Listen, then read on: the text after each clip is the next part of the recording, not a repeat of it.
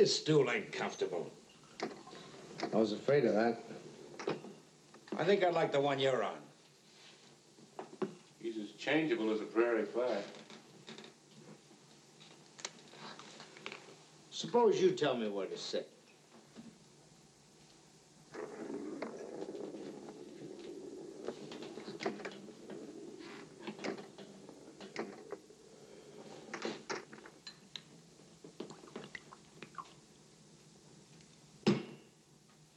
I hope that ain't too much.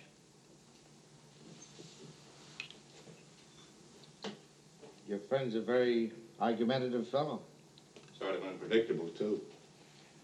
Got a temper like a rattlesnake. That's me all over. I'm half horse, half alligator. You mess with me and I'll kick a lung out of you. What do you think of that? No comment. You know, talking to you is like pulling teeth. You wear me out. You're a yellow-bellied Joplin, am I right or wrong? You're not only wrong, you're wrong at the top of your voice.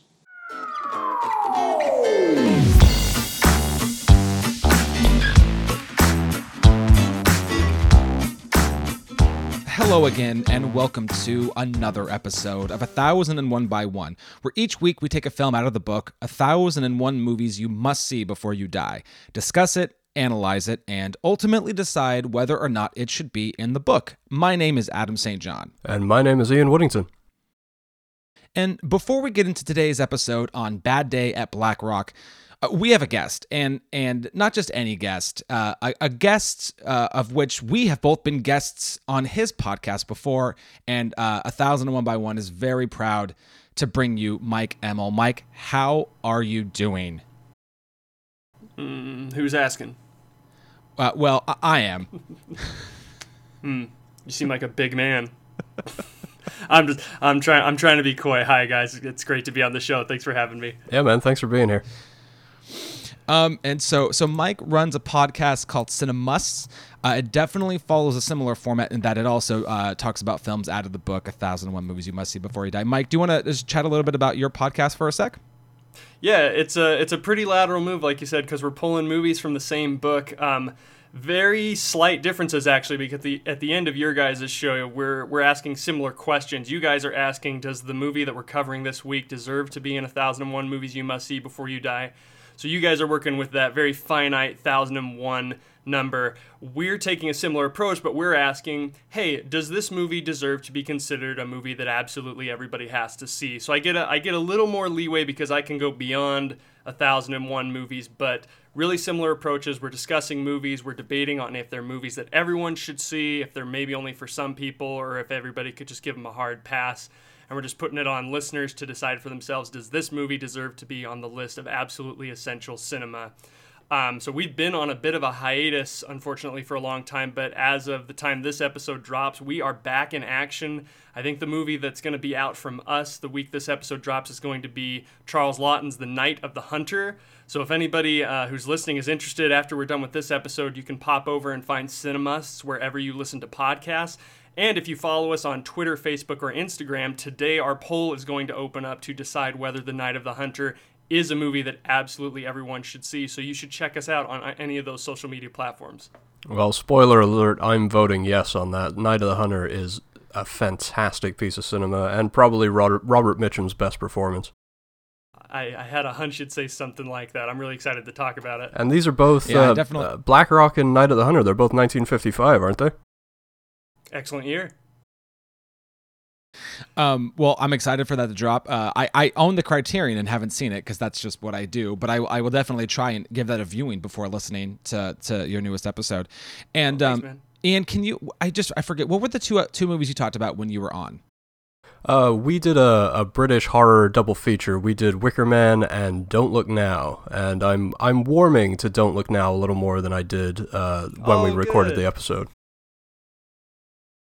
Yeah, and then I went on and I got to talk about I talked about Pulp Fiction and Memento when I went on, which of course for me I was just giddy as all hell because those are two of my favorite movies of all time. So yeah, those were both great episodes, and my brain still hurts from the one I did with you, Adam. Well, you know, we were juggling a lot of timelines there, so I'm not surprised to hear that we're still trying to find out where the hell we are. Well, awesome. So great. Yeah, please check out Cinemas. It's great, and I love when we can be guests and when we can support each other, because we're pretty much talking about the same movie. So that's fantastic. Okay, cool. So Bad Day at Black Rock. We're not quite there yet. As we always do, we're going to bring you some recommendations. Mike, as our guest, we would love it if you would go first. Oh, thanks, guys. So my recommendation, this is pretty similar to a feature I have on Cinemus. We'll do a double feature section where we pair up the movie we're talking about with any other movie for like a fun Friday night double feature. And if I was going to do one with Bad Day at Black Rock, I picked Clint Eastwood's third movie as a director, High Plains Drifter. I freaking love this movie. I hope I didn't steal it away from either of you. Really similar. Stranger rolls into town, and the town obviously is harboring a very dark secret, but the stranger himself has a dark secret. Really great 70s Western. I'm a big fan of the Clint Eastwood run, and I think this is actually like my favorite movie of his. It could be Unforgiven, but it's really underrated. I think it's also in 1001 Movies You Must See Before You Die. But freaking amazing ending, and Clint Eastwood is just stoically the best. I love it. That was quite a contentious episode for Adam and I. That was within our first 10, I think. Was that episode 4 or 5?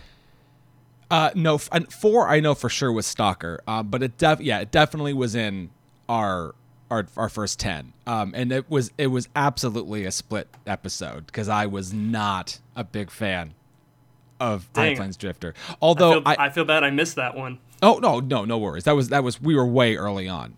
But it's funny. I definitely got High Plains Drifter vibes when I was watching this. So I totally get where your recommendation is coming from. I'll just leave it there then, so I don't open up old wounds. Oh no.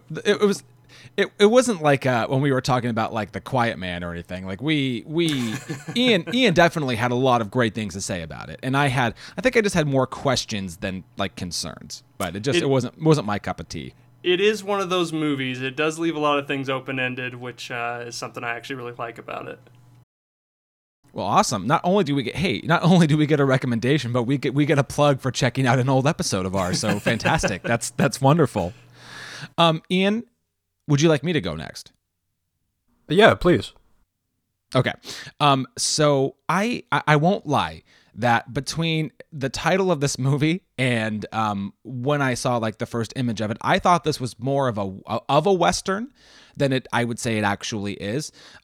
So I don't, my recommendation doesn't quite fit with it, but it's good enough. And so I decided to revisit a Western that is hard to say is good, but it is damn entertaining. And my recommendation this week is Tombstone, which I unfortunately made my wife watch, who did not like this movie, but that's okay. She doesn't have to like everything I show her. She doesn't frequently. So yeah, Tombstone. Come on, Kurt Russell playing Wyatt Earp, Val Kilmer, Doc Holliday, Powers Booth, Michael Biehn. I mean, this is really a who's who of just amazing character actors. And Wyatt Earp comes back into town with his two brothers, played by the late great Bill Paxton and Sam Elliott. They're trying to start like a mining kind of operation. They're not trying to, get into law, but of course they get dragged in, much to their chagrin. And, it's not really a movie about great performances because, Kurt Russell is he is just going for it. But I think Val Kilmer's pretty good. I actually really like Michael Biehn in it too. And, I don't know, man, this is just one of those like nostalgic, like I know it's not great, but as soon as it was on, I was in. So, I don't have a whole lot of like amazing things to say about it, but it is entertaining. Like it's hard to not just find it kind of mesmerizing in an awful way. It's like watching a car accident. It's like I can't not watch it. So it's not that bad, but that is a really good way to describe it. It is not the best Western, but those nights where you're like, I kind of feel like watching a Western, I want something really entertaining, like you're going to reach for Tombstone a lot more often than most of us are willing to admit. I love it. Any movie that has the guts to end with the line, Tom Mix wept. Mwah. Well, and even if... It is one of those... No, go ahead, Ian. Well, even if Melissa didn't dig it, I think you've got two guys here who are willing to be your Huckleberry. Oh, thank you. Oh, I need that too.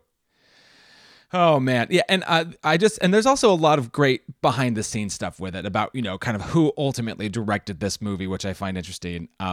But that I'm not going to take the time to launch into that. But I mean, just go on an IMDb deep dive and you can read about a lot of the kind of behind the scenes, who actually made this movie. But yeah, Tombstone, also kind of a quasi tale of revenge and redemption and all those great things. It's a great like beer in hand, like I'm just gonna shut off my brain and watch the carnage and quite honestly the overacting, which I enjoyed in this movie.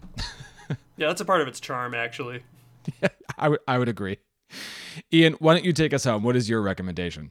So before we started recording, I confessed that I was up a little late last night and I'm a little slow going this morning because I was up watching Hang 'em High, which is my first viewing of that movie. It's been recommended to me by a handful of people. I'm not going to use it as my recommend on this episode simply because I would like to rewatch it and I think I was slightly underwhelmed by it.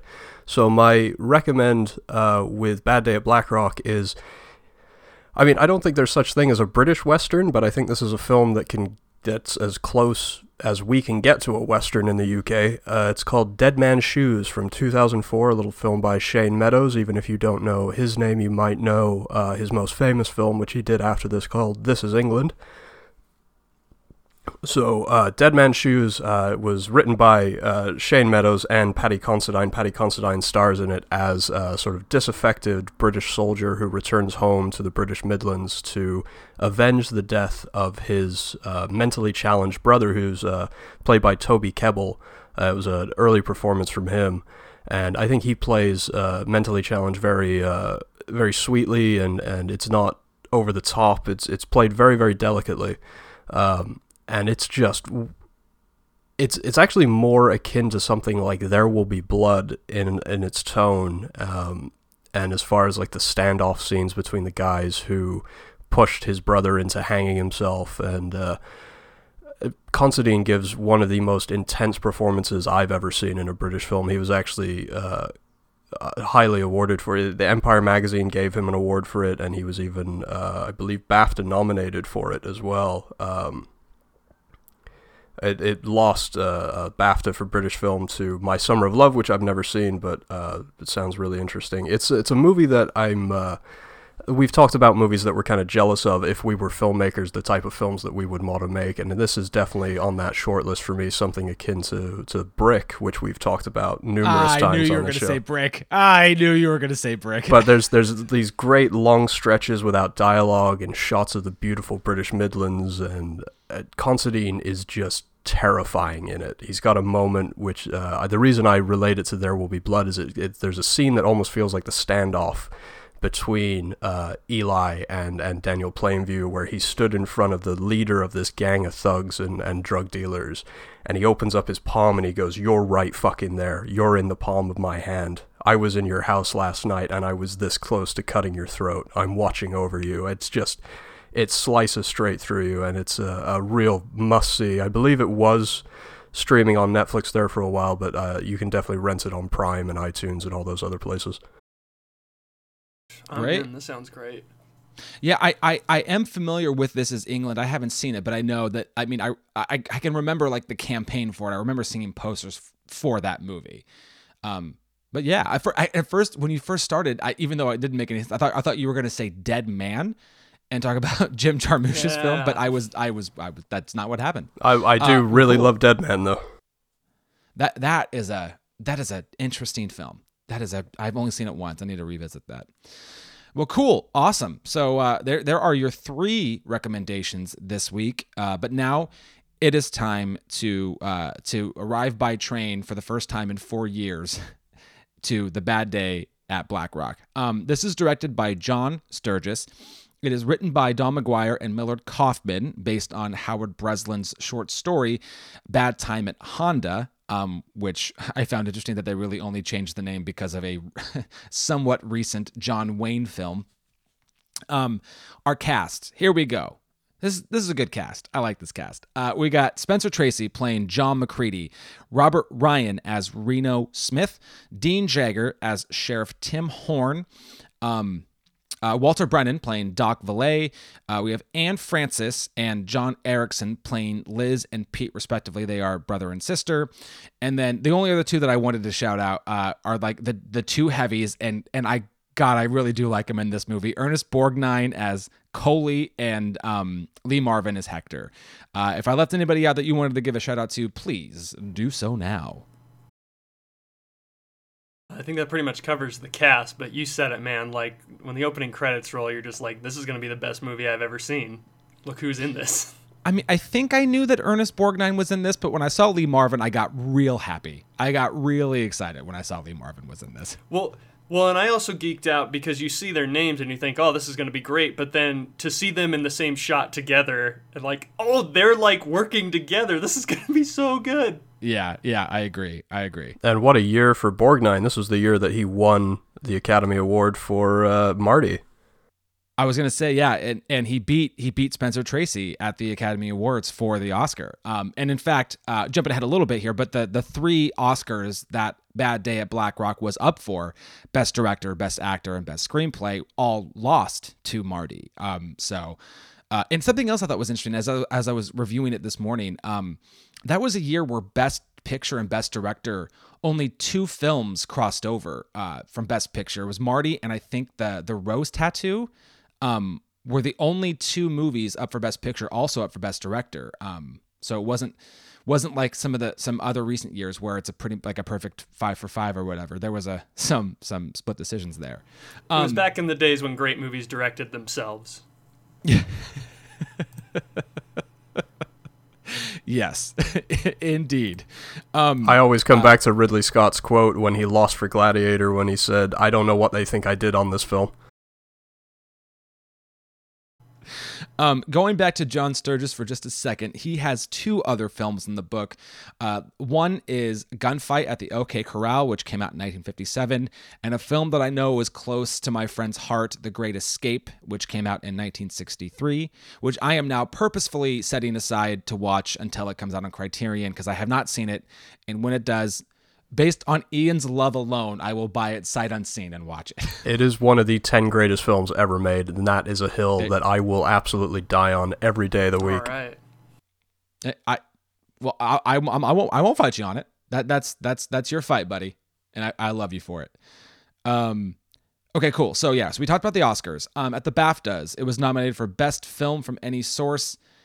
And the UN Award, I'm not totally familiar with that one. Ian, do you know anything about that? No, this was new to me. I'm going to assume because it's the UN, it's a film that to them must mean it has some sort of humanitarian merit.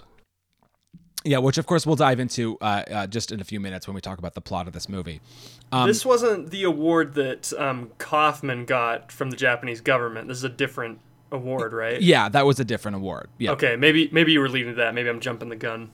Oh no. That's we can bring that up now. I know I think it was I don't know if it was that year or years later, but Kaufman was awarded something from the Japanese. Oh God, who gave him that award? It was a humanitarian award. I want to say from a Japanese organization for a humanitarian effort, and he understood.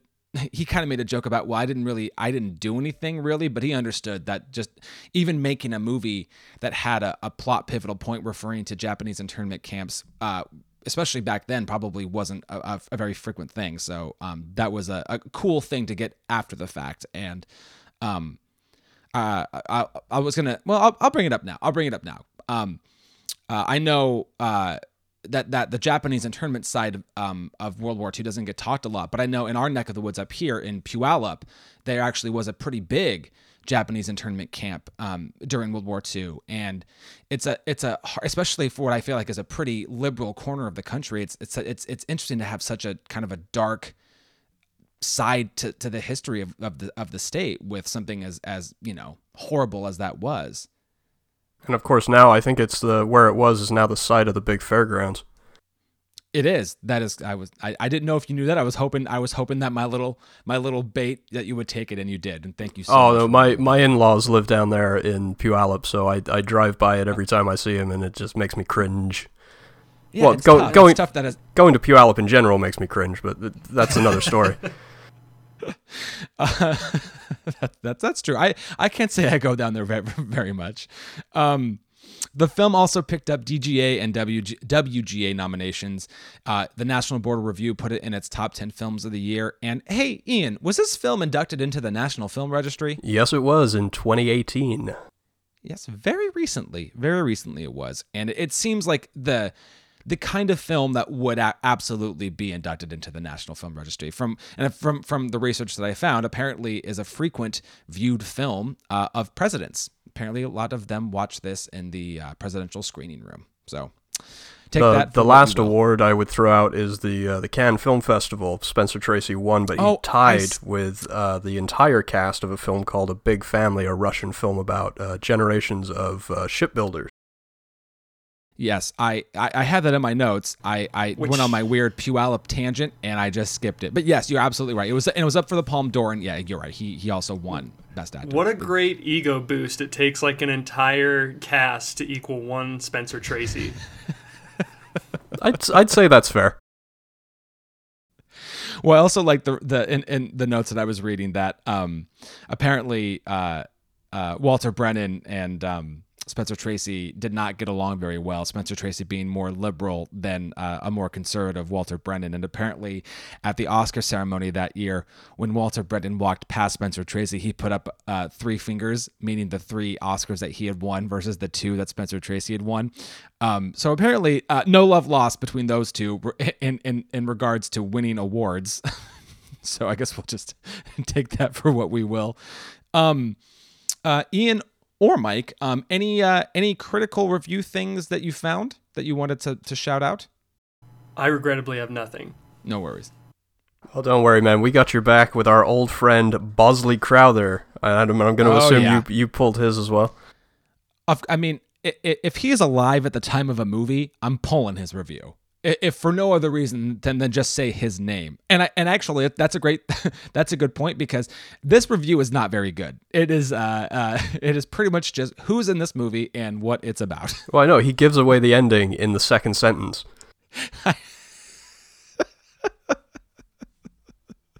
Yeah, it's not I don't really know that I have anything specific that I want to read from this, because it really is just a synopsis of the plot and who is in it. So let's just say that, hey, Bosley Crowther wrote a review for this movie that came out on February 2nd, 1955. And I think maybe we'll just leave it at that. Yeah, that's fine. You can find it on the New York Times archive.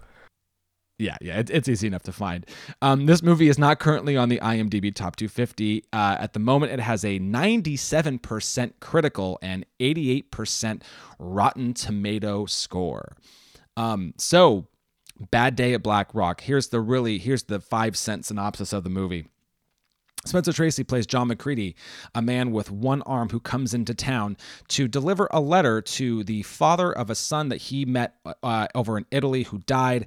He gets in the town and he is immediately cold-shouldered by everybody. We clearly get the vibe that there is a dark underbelly to the people in this town. We find out that this Japanese man was killed largely in part to Reno Smith, who's played by Robert Ryan, who himself could not get into the military because actually I don't even know if they say why he wasn't. They didn't take him. They just didn't. And if they did, you guys can both correct me. Anyways, though, he gets drunk, he gets really pissed, and he goes up there and kills this man. And the whole town is kind of in on it. It's a secret that's buried until Spencer Tracy comes and kicks some ass and basically gets the truth. And ultimately, we don't see the end, or I should say that Reno does not make it, and Spencer Tracy is kind of a hero at the end, and he leaves behind the medal that he was there to give. And, maybe it won't be such a bad day at Black Rock after all. There's a really quick, shitty synopsis of the film, but, I think I just want us to get into talking about it. So, I don't know, where do we want to launch off? Where do we want to go with this? Initial thoughts. So this was a first-time watch for me, so I might have for really me too, basic yes. lizard brain on this one. One thing I was really impressed with Bad Day at Black Rock is the selling point to it as you get in is that it's a contemporary Western, that it takes that trope of the the outsider who wanders into town and is cold-shouldered. The town has its own way of doing things, and this outsider represents a different code of ethics or whatever. But I was really impressed with how many other genres the movie really seemed to be borrowing from, but it seemed to be balancing them all into something that was wholly unique to itself. Like it was equal parts Western. It also had a lot of film noir. It was a pretty engaging detective story. It even, to go back to the discussion Ian and I had on my show about Wicker Man, it kind of has elements of the horror genre down. This whole thing of like, it's really easy to get into town, but really hard to get out, and how well it closes the net around MacReady, I thought was so good.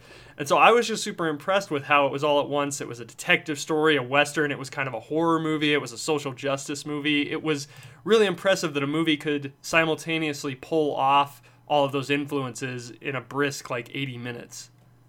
Yeah, that's really what I wanted to drive at as well, right at the top of this episode, is that it's almost a Western by default. It's a Western. It's accepted as a Western because of its setting, but it is so many other different genres, and that's the thing. This is my second watch of it, and I was just so bowled over the first time I saw it about 6 or 7 years ago by the fact that it's a quick movie. I mean, it's 82, 83 minutes. It really zips along, but it's also got a great sort of slow burn and slow reveal of why MacReady's there, and I loved the sort of social justice commentary and the fact that it wasn't afraid, even 10 years after the end of the war, it wasn't afraid to shine a light on the horrors of Japanese internment, even from one remove. There was something I really I found interesting about at one point I wrote, I'm 15 minutes in, I don't know anything and I love it. And I think it's a myriad of things that really help, make that possible. You get lines like, I'll only be here 24 hours. Oh, some places that seems like a lifetime. And there's already a lot of the fact that nobody's really talking to them. And that's the thing too, is it would be one thing if, it was just, Robert Ryan and Lee Marvin and crew just being standoffish and cold to him, but he's also not really divulging a lot of information himself. And that's that. And clearly he's favoring the one arm, that other hand is in the pocket the entire time. And there's something that nothing's really being explained. And in some movies that could just be poor writing. But in this one, all it does is make me more intrigued. And then you hear things like Adobe Flat and Komoko, and you're like, oh man, I don't know what any of these mean, but they sound interesting. It's like, it's what is the secret of these things? And there's such a weight given to them by the actors that it makes me more interested. Like, and sometimes Westerns can be so subtle with performances that it's like, I don't care more. I don't care as much as I should because they're really underplaying everything. But there's a nice level of seriousness given to Adobe Flat and Komoko that I think really helps tie us into the movie.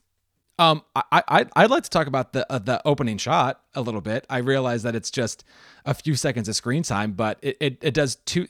First of all, I just love how they did it. That they couldn't practically fly a helicopter or a moving train, so they just shot it in reverse and then reversed and then with the helicopter flying away and then ran it in reverse. I think that's great.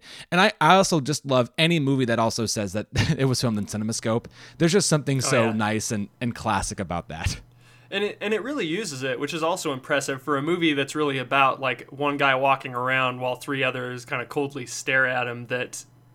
I think it uses that CinemaScope format, especially in the shot that follows the train, which I immediately fell in love with. I can't think of a better way to set up like this town's day-to-day life than seeing the train pulling to a stop, and there's 7 buildings to the right side of it, and there's 1 building to the left, and then a whole lot of nothing. I loved how long they lingered on that shot. It got me so giddy because that's how you use a camera and your CinemaScope format, that wide angle, to tell the story of a town in one shot. It's such a dynamic way to bring us into this film. It really, and it also sets the pace for the movie as well. Just how quick the cuts are and how fast this train is moving. Yeah, I think the other time that I really appreciate almost non-landscape shot, but it's later on in the movie and the town is kind of gotten together to talk about what they're going to do, and Robert Ryan and Ernest Borgnine kind of pull away from the rest of the crew, and they're talking, and they're kind of talking over their shoulders, so we're not seeing them, that they're not totally profile, but behind them is just mountains. And again, it's like putting these two men in the middle of nowhere, and it just to kind of further agree with you, Mike, this idea of really they're in the middle of nowhere, and this idea of easy to get there, hard to leave, and just seeing these guys surrounded by mountains, it just furthers how in the middle of nowhere they are, and how tricky it is going to be for Spencer Tracy to get out of there. And this is before his life has really been endangered, well, no, that's not true. He's been run off the road by Borgnine by this point. I think that is my favorite shot in the film, is that profile shot of them stood there with their backs to us, surrounded by the mountains. There's a shot very similar to that where there's a group of them stood at the railway crossroads while they're considering what to do about MacReady, and it's just framed so beautifully.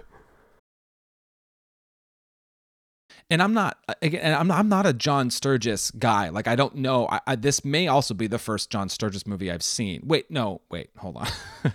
Did he do The Dirty Dozen? No, that was. Well, if it's not John Sturges, it'll come to me. It's not John Sturges. Okay, well then, so there you go. So this is also the first John Sturges movie I've seen. So I don't know if that's something that he. If that's a quality that he normally has. But yeah, the shot was framed really well. And another thing, something that was kind of ironic, my Cinemus just did a show on The Terminator, and I was reading this critical essay on The Terminator, and they were talking about how tightly made it is, and he said, really the only other movie I can think of that's so tightly packed is Bad Day at Black Rock. And I was like, oh, crazy, I'm going to go on 1001 by 1 and talk about that. So I was watching the movie looking at, like, is there fat? Is this movie really as lean and well put together as everyone says it is? And I really couldn't find a chink in the armor, because even like the shots that linger contribute to a mood, but the writing is also very succinct, but it's not overly simplistic or serialized. But it's also not overly artistic. And to couple that shot I love of like when the train first pulls into town with just the simple lines of everyone being like stopping. The train stopping, like this one line tells you, like, oh, this must be a huge deal if they're surprised this train is stopping, and that goes further into establishing what the day-to-day life in Black Rock is. And then, that scene at the crossroads it's almost like Godfather-esque in like its subtlety and how everyone's on the same page about what they're talking about, but no one wants to say anything out loud. That there is a common bond, that this crime that they committed binds them together, but they have to speak this language of secrets about anything now. Anytime an outsider comes in, they have to play all their cards close to the chest. And I love how the screenplay is written to both intrigue you, but also tip you off to what's going on, so you can stay a little bit ahead of Spencer Tracy and know. I don't know about you guys, but I figured out like what the big secret was pretty early on, and that's not like a knock against the movie. I actually credited the screenwriter for laying out the subtle hints about what happens at Kokomo without needing to like spell it out and tell me before like the big reveal at the hotel with Spencer Tracy. I don't know. Ian, obviously, it's your second time watching it, but was that something that happened to you guys? Did you have it figured out? Was this a mystery to you all the way up until the reveal?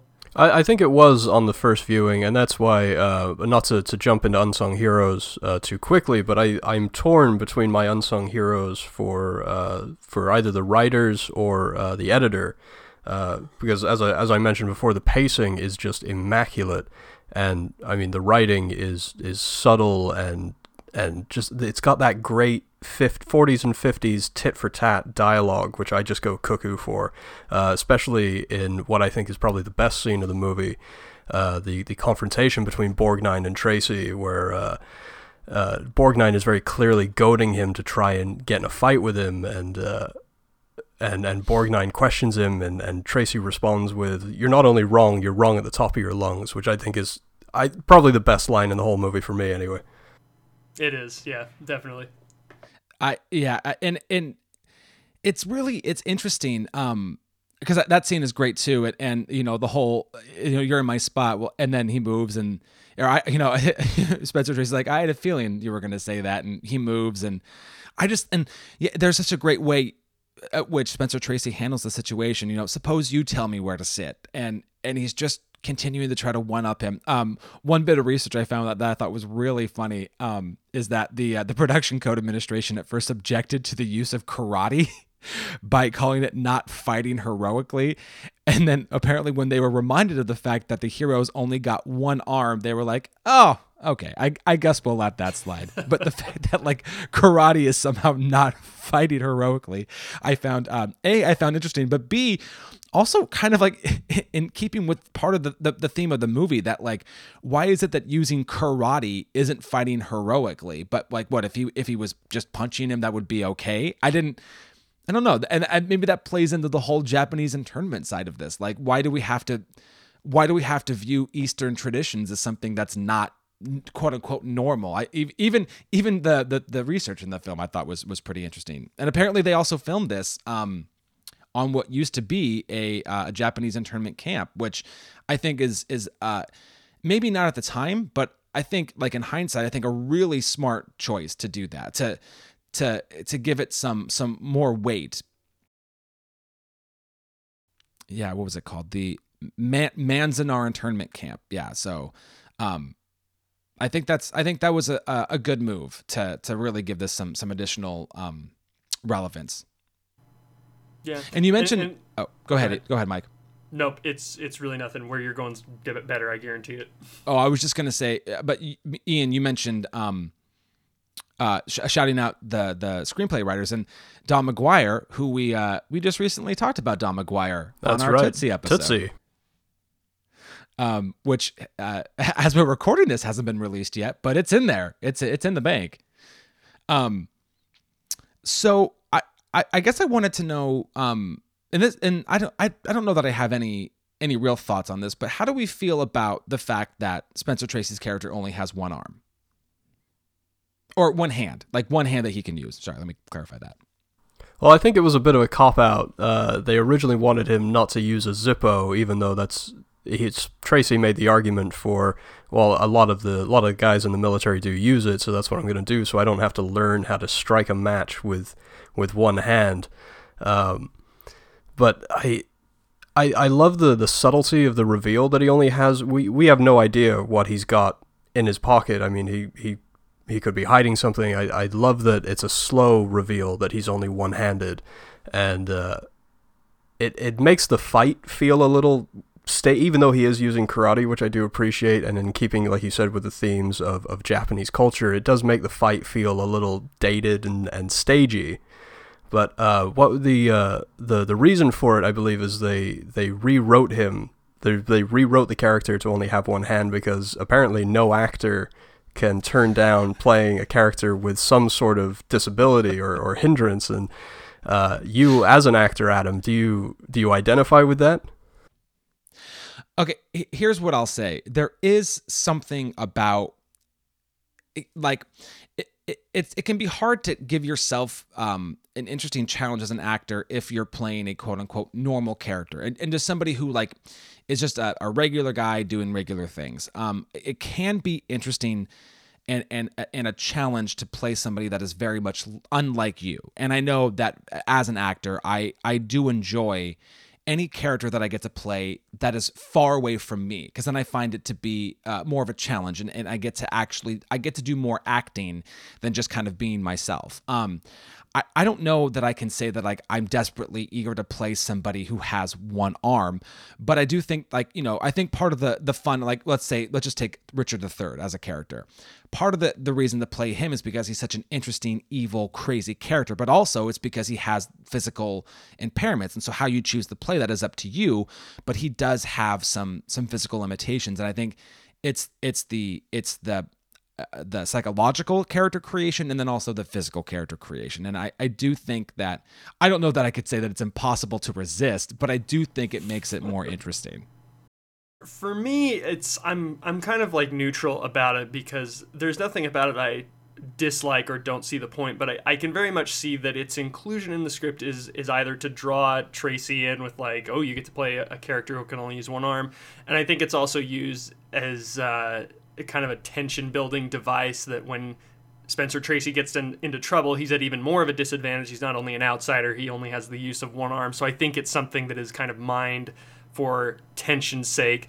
I think that maybe on an artistic level, they mean it to give him an excuse to take the more nobler route, to be more diplomatic, to not resort to violence. But I wouldn't buy that argument because that is so much of like who his character is anyway. I don't necessarily feel that he's cool-headed because he only has the use of one arm. I think that's who he is as a character. So at the end of the day, it's like, I don't know that the movie would be incredibly different without that, but it doesn't bother me. It's something that does make him interesting. It almost feels more like a red herring. I know this is a movie that came out way after Bad Day at Black Rock, but it reminded me of Sergio Corbucci's Django, the spaghetti western where a man rolls into town dragging a coffin, and a big deal is what's in the coffin. And I'm glad Bad Day at Black Rock didn't do this, but I kept waiting for the reveal that he has the use of his left hand, that he's waiting for when he gets really into trouble, and then he'll whip out a pistol or something. I was worried that's where the movie was going, so I thought it was a red herring, that was just another part of the mystery, is like, what's he got in his pocket? What's he holding on to? I wondered if it was the metal, that he'd constantly been holding the metal the whole time, and then it kind of just goes nowhere. Like, no, he just doesn't have use of that arm.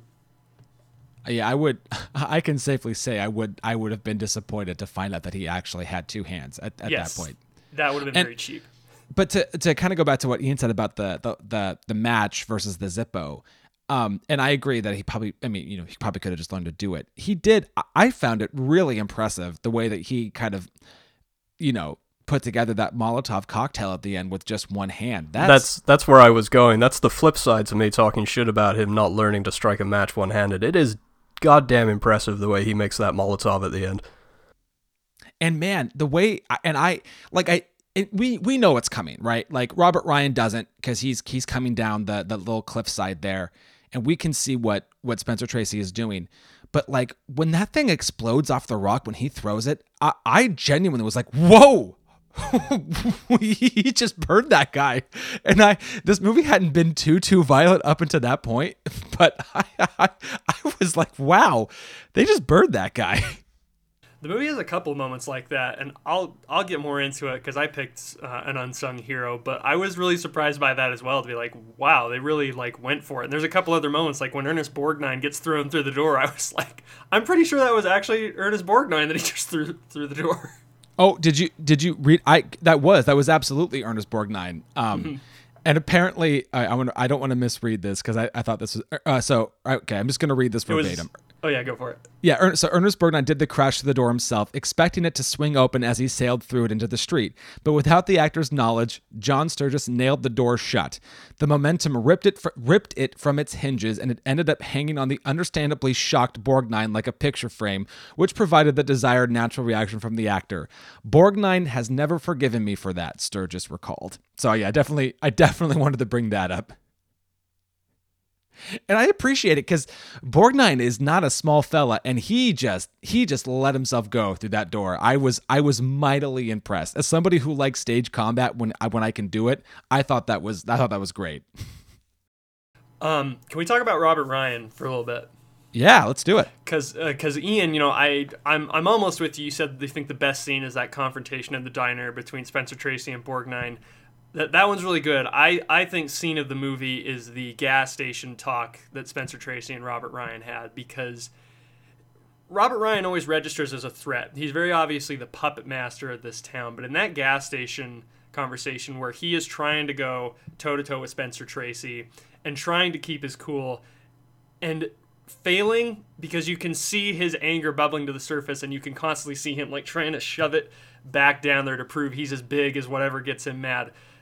I thought that was great, and I think it's crazy that Robert Ryan didn't get a supporting actor nomination. Well, we occasionally talk about actors with the thankless role, and I think Robert Ryan definitely makes the best case for that. That is a great scene, and comes back to my talking about that sort of tit-for-tat dialogue. I love what he says about the West. He says, somebody's always looking for something in this part of the West. To the historians, it's the Old West. To the book writer, it's the Wild West. But to the businessman, it's the undeveloped West. They say we're all poor West. and backward, and I guess we are. We don't even have enough water, but to us, this place is our West, and I wish they'd leave us alone. Great piece of dialogue. There you go. Yes. Yeah, and I totally agree, and it's great. I feel like I'm kind of glad we're going on this route, because as much as I love the diner scene with Borgnine, and as much as I love that scene at the gas station, I also really, really liked the first back and forth between Lee Marvin and Spencer Tracy, when Lee Marvin is waiting for Spencer Tracy in his hotel room right there at the beginning part of the movie. There's this Lee Marvin's trying to in a way kind of scare him, and Spencer Tracy just isn't having it, and I just really, really liked how the dialogue was handled in this movie, when it could, I feel like, and maybe that's the problem of associating this as a Western, because I don't always find the dialogue in Westerns all that great, but I do tend to find the dialogue in noir really interesting and fascinating, and that's where I think this movie, and we, kind of blending genres, I think it succeeds in that way, because having them do this pitter-patter tit-for-tat dialogue in the middle of nowhere, it's a clashing of the senses, and it really makes you pay more attention, and I definitely appreciated that about the movie. Yeah. And that's where I was talking about earlier, that the movie's like blending so many genres, because the way to be cool in a Western is to be silent. So the way to do that in a more conventional Western is Spencer Tracy just doesn't say anything. So he still has that cool, distant veneer of like the heroic gunslinger that strolls into town, but he also gets like the Humphrey Bogart, Philip Marlowe-esque tit-a-tat, like the rapport. And I really like in that scene too that Lee Marvin keeps his cool pretty good in that scene, but as soon as he comes down the stairs, he's kind of shaken. He's like, you can't blow him over, not that one. He's different. I also love that apparently Lee Marvin does not know how to tuck in a shirt. He seems to consistently struggle with that through the movie. I don't know if you've noticed, but like there are times where he tries to tuck in the front and like the back is wide out, or he's tucking in the back and the front isn't in. That's a stupid thing to bring up, but I constantly noticed him not knowing quite how to tuck in his shirt. Yeah, that did stand out to me in the last hotel scene. It's that his shirt is like way out the back. And while we're on Lee Marvin, I mean, I think we talked about this a little bit in our Tootsie episode, as you could tell from this tiny role that Gina Davis has in that, you knew she was going to be a movie star. And I don't know that we can quite say that Lee Marvin was a quote-unquote movie star, because he did make a lot of interesting choices over his career, and he did, I think, strike a pretty decent balance between being a movie star and still retaining some of that character actor aesthetic. But I think it's very clear from this one role that he was going to be, bigger than he appeared to be at first. I mean, this was such a great year for both him and Borgnine. They both did 6 or 7 movies apiece and a couple episodes of TV, and Lee Marvin and Borgnine, I don't think we can say enough about either of them. They both absolutely shine in this. Oh, for sure. Question. And I think that's why, and I think Mike brought up a good point with talking about Robert Ryan, because, and I would say Spencer Tracy is playing it pretty straight, but he does have he's our lead, and he gets a kind of an interesting bit of characterization with the one arm thing. But like Doc and the sheriff and Borgnine and Lee Marvin and even like the sister, they've all got pretty clear characteristics. They're all, and I don't mean this in the bad way, they're all kind of going for it. They're definitely playing at times kind of caricatures of these people. And I don't mean that as a bad thing, but that's just, they've all got these pretty clear characteristics that they're going for. And Robert Ryan is pretty subtle throughout it. Like, and even in his menacing, at his most menacing, before the shootout at the end, he's still playing it pretty straight, but doing it very compellingly. And it's great that he's able to still kind of stand out by not standing out, if that makes any sense. Well, no, he's not a mustache twirling bad guy. I mean, he does the great thing that all actors should do when they are playing quote unquote bad guys, is that he believes he's in the right. Yes. And I think that, again, that comes back to the writing. He believes that, and where is the line? And I'm quoting the movie, so please don't hate me. But I believe at one point he calls Komoko that lousy Jap farmer, and he really takes and this is part of the point I think the movie is trying to make clear, which is that what happens to Komoko is the unfortunate correlation between who Komoko is and the fact that he's Japanese, and then what happens at Pearl Harbor. And the fact that Reno goes ahead and does what he does, there's no excuse for it. But he's so committed to his cause and his mind that of course he doesn't see what he did as wrong. In fact, I think he doesn't say it's patriotic, but he says he got patriotic drunk. And I think that's sort of like this excuse, this rational, this way that he is trying to make this seem okay in his mind. And just supporting your thought, Ian, that of course he's not the villain because he had a reason for doing what he did. And this draws on like everything you've said about how he is subtle about it, that he doesn't make like a straight, easy bad guy power play, how he believes he's in the right.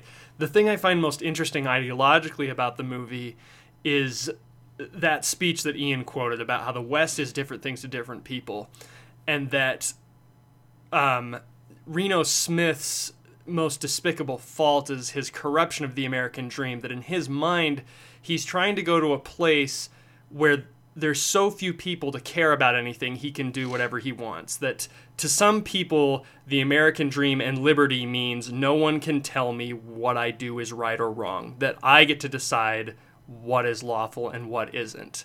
And so that is what makes him despicable, and that's what makes his control over the town so terrifying, is that he's trying to find a place so isolated that no one cares about, that nobody stops at, where he can just have rule over everything and not answer to any sort of history. He can pick the bits of history he wants to be patriotic, and he can follow his own desires in other ways. That's right on. I dig it. I mean, I don't dig that character, but I dig that analysis. Yeah, and in a way, it's interesting because it seems like, and obviously, we're trying to remember when this movie was set and how there was legit, parts of the country that really hadn't been developed yet, and that there were areas like Black Rock where, there really weren't a whole lot of people. And I get that there are still small towns, but it's harder and harder to find a place that isn't that is as inhabited as this place. And it's like, I feel like now you've got to go, it's like Alaska, or you're getting, way out of like, because they're in Black Rock is theoretically is it Arizona or California? California, I think. Okay. So there's something like, just like, even it's hard for me to break, my 2020 mind, because even though I know that this place is in the middle of nowhere, I'm like, well, this is still California. You're not theoretically too far from inhabitants, but it just makes me wonder if there's a place, and I'm sure there is, but a place like Black Rock now where, it's a small town, and this small town, everybody's very like-minded, and it's any outsider coming in is gonna draw focus, and definitely Spencer Tracy coming to this town draws a whole lot of focus. Yeah, and I think that's something that helps the movie's longevity, is this idea transcends like physical location, that even if it's not a small town, or this could be anywhere, this Wild West mentality, this Old West mentality exists everywhere. It exists in urban areas. Like, the Western is our mythology as Americans, and this kind of idea of a territory where we are masters of our own fate still exists everywhere. Yeah, and I definitely think that helps to keep the film timeless, even though it is very much a post-World War II story. And coming back to characterization and story, I think we've hammered home the fact. Do we all agree that the writers are the unsung heroes of this film? I can stand by that. Yeah, they're not like my big pick, but yeah, I'll back them up for sure.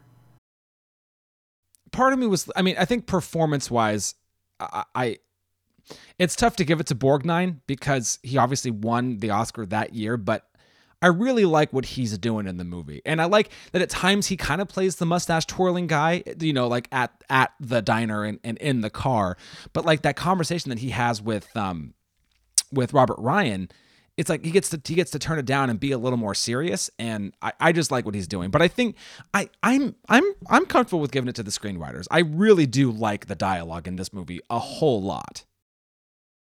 Of the 3 Oscars it was up for, if we were going to give it one, I would definitely give it to the screenplay. Ooh, that's a good one. I think not being able to say how I've not seen Marty, so I don't know that I can. I guess I haven't either. So I've seen it. I've seen it once, 10, maybe even longer, maybe 15 years ago, and I will say, even though Borgnine is spectacular in it, the story itself is slightly underwhelming. And it is a hell of a lot more dated than this. Yeah. I feel like I can get that, but and especially, and again, I haven't seen Marty, so I can't like compare the two. But how we talked about how the movie still plays, but how prophetic it seems to be, because a lot of the scenarios that the movie draws tension from seem to predict a lot of issues in the civil rights movement in the next decade. That it becomes this Malcolm X, Martin Luther King tangle between like, what is the right thing to do? Is the right thing to do to stand up, be militant, fight oppression? Is the right thing to do to be the more nobler person and withstand oppression and prove like you are better than the people who are persecuting you? I think that is another thing that, again, really sadly still exists today. But I think that's what really helps Spencer Tracy's performance a lot, is like he gets to be like the really, really noble guy. In terms of like following the Western archetypes, he doesn't quite totally fit the model of like the stranger who rolls in and out of town, because usually at the end of a Western, the outsider has to leave because he's restored balance to the town, but he has to leave because he operates in a morally ambiguous area that can't exist in like the straight-laced law and order he has brought to this town on the fringes of existence. But in Bad Day at Black Rock, that's exactly what Spencer Tracy embodies. He's great through and through. He's the underdog. He stands for truth. He stands for justice. He stands for retribution in a very righteous way. And then he just kind of leaves because it was the plan all along. It's not because he's at the end of the day, he's a violent person. You know, he spends the whole movie not being a violent person. Yeah, I don't remember what got me off on that tangent. No, that's really great commentary. I think it is important that we hammer home just how timeless it is. It's great that you bring up the civil rights and what's going on. I don't want to get too political, but what's going on in the country today with unbridled sort of patriotism and sort of right-minded thinking coming back to the forefront. I'd say right-minded as in, to the right, not as in it is right, but it is important to note that this film, I think, will live on because of those themes and because of what we face in our day-to-day lives. Well, and fortunately, it just reinforces this idea that history repeats itself. And there's a small tangent I want to go. And I remember this must have been, no more than a few months after 9/11. And I was at my aunt's house and I was walking down the street because I was going to 7-Eleven. I wanted to get a Slurpee because that's what you want when you're a teenager. That's what you do. Yeah. And the guy behind the counter was Middle Eastern. I could not have told you where he was from, but he definitely was. And there was a lady in front of me who was buying something. I don't know what, I don't remember, but she gave him a $5 and she had a couple bucks coming back to her. And she looked at him holding her money and then she looked at him in the eyes and walked away.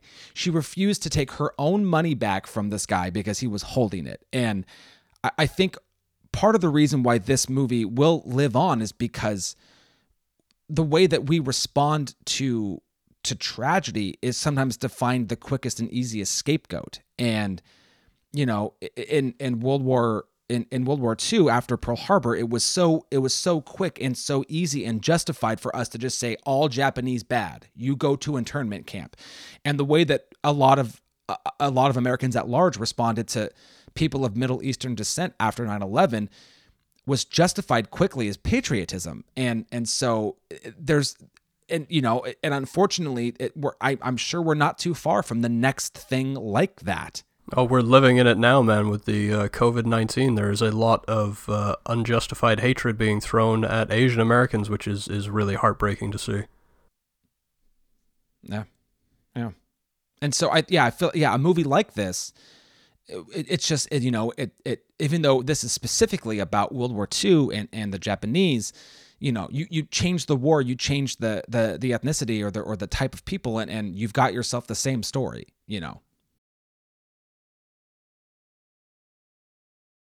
Sorry, that kind of got dark there. That's where it's got to go. This movie. And it's interesting to me what you were saying, Adam. I haven't looked it up at all, but I wonder if those projectionist records at the White House are like public information, because I'd love to see like what's getting watched, like administration to administration. It's so interesting to me that this is one of the most screened movies because it's all at once. It follows this Western tradition of like, this is America, this is like what we stand for, what we're built on, and then at the same time it's critiquing that same system so much that I'm just so fascinated that this is like one of the most watched movies in the White House.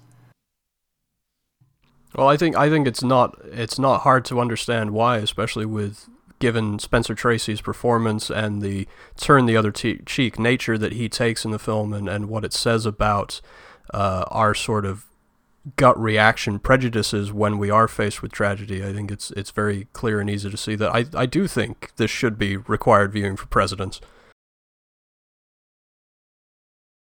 Especially for the one we have now. That's a podcast to start, is like the must-see movies for presidents.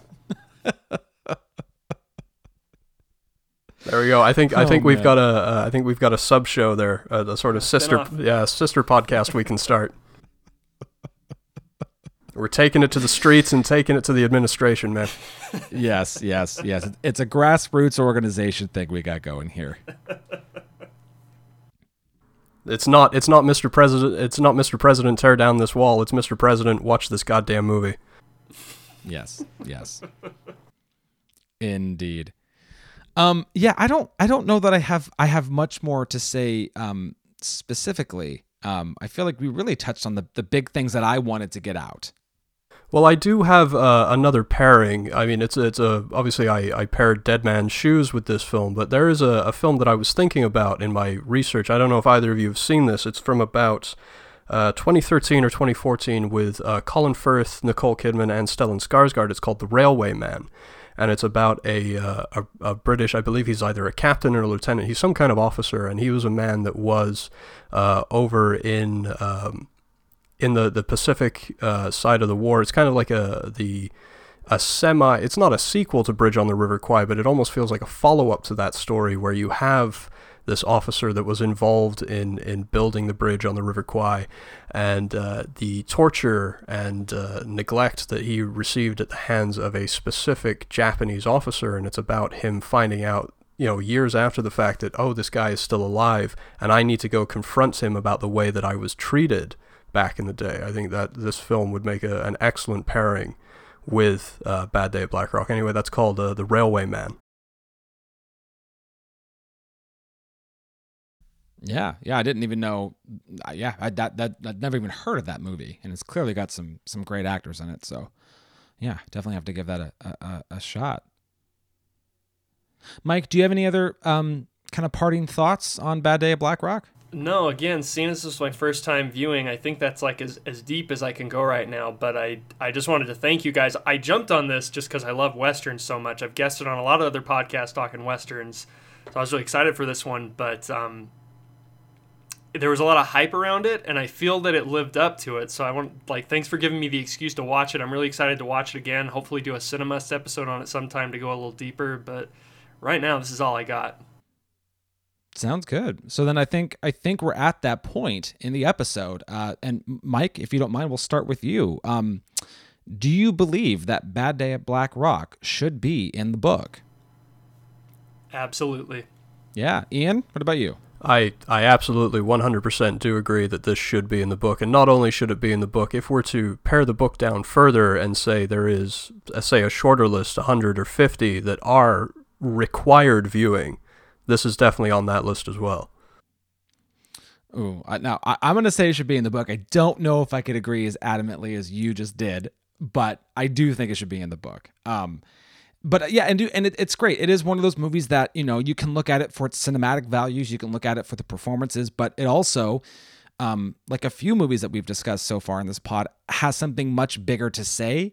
And in that way, I kind of equate it to like an I, Daniel Blake. Like there's definitely a message. There's something to take home with you when you're done watching this movie. And it's great.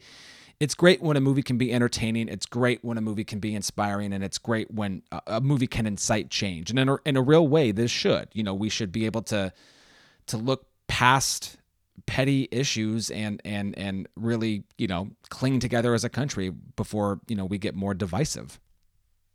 Absolutely. And the last thing that I would do, I believe this film was originally made by MGM. It now lies in Warner Brothers' hands, and it has been released on Blu-ray as part of their archive collection, but it is sadly looking a little worse for wear even on Blu-ray, so I would implore Warner Brothers to take the extra steps and to give this thing a proper 4K restoration and treat it with the respect that it deserves. And that is Ian with his Restoration Corner. This will be a new segment on the pod because I think him more than anybody else I know in my life talks about the quality of film, and I love that. No, I love picture quality is all important, man. Film is a visual medium, and so we should care about the restorations and picture and sound quality. I mean, I'm in Scorsese's corner 100% in the fabulous work that he's done in keeping older films, lesser seen films alive and in good quality. Yeah, I agree. Well, I think there you have it. There's 3 yeses that this movie should absolutely be in the book. But of course, we want to know what you think. So hit us up on Facebook and on Twitter and let us know if you've seen it, if you haven't, what you think about it, where this stands in the pantheon of Western noirs or whatever we want to call it. You can listen to us on Spotify and Google Play and Stitcher and all those great places. Mike, thank you again so much for coming on the show. And please check out Cinemusts. Oh, thanks, guys. It was a great time. Yeah, no, we loved having you, man. We'd love to have you again. Oh yeah, we'll get you back on. We will definitely get you back on. Sorry for the gruff exterior I put on when I was first introduced. You guys have won me over to your side. Well, flattery will get you nowhere. So Mike, thank you again for coming on, and please stick around next week as we get to our first Jean-Luc Godard film, my first ever, and so I'm excited to stumble into that world. And until then, I am Adam. And I am Ian. And we will see you next week.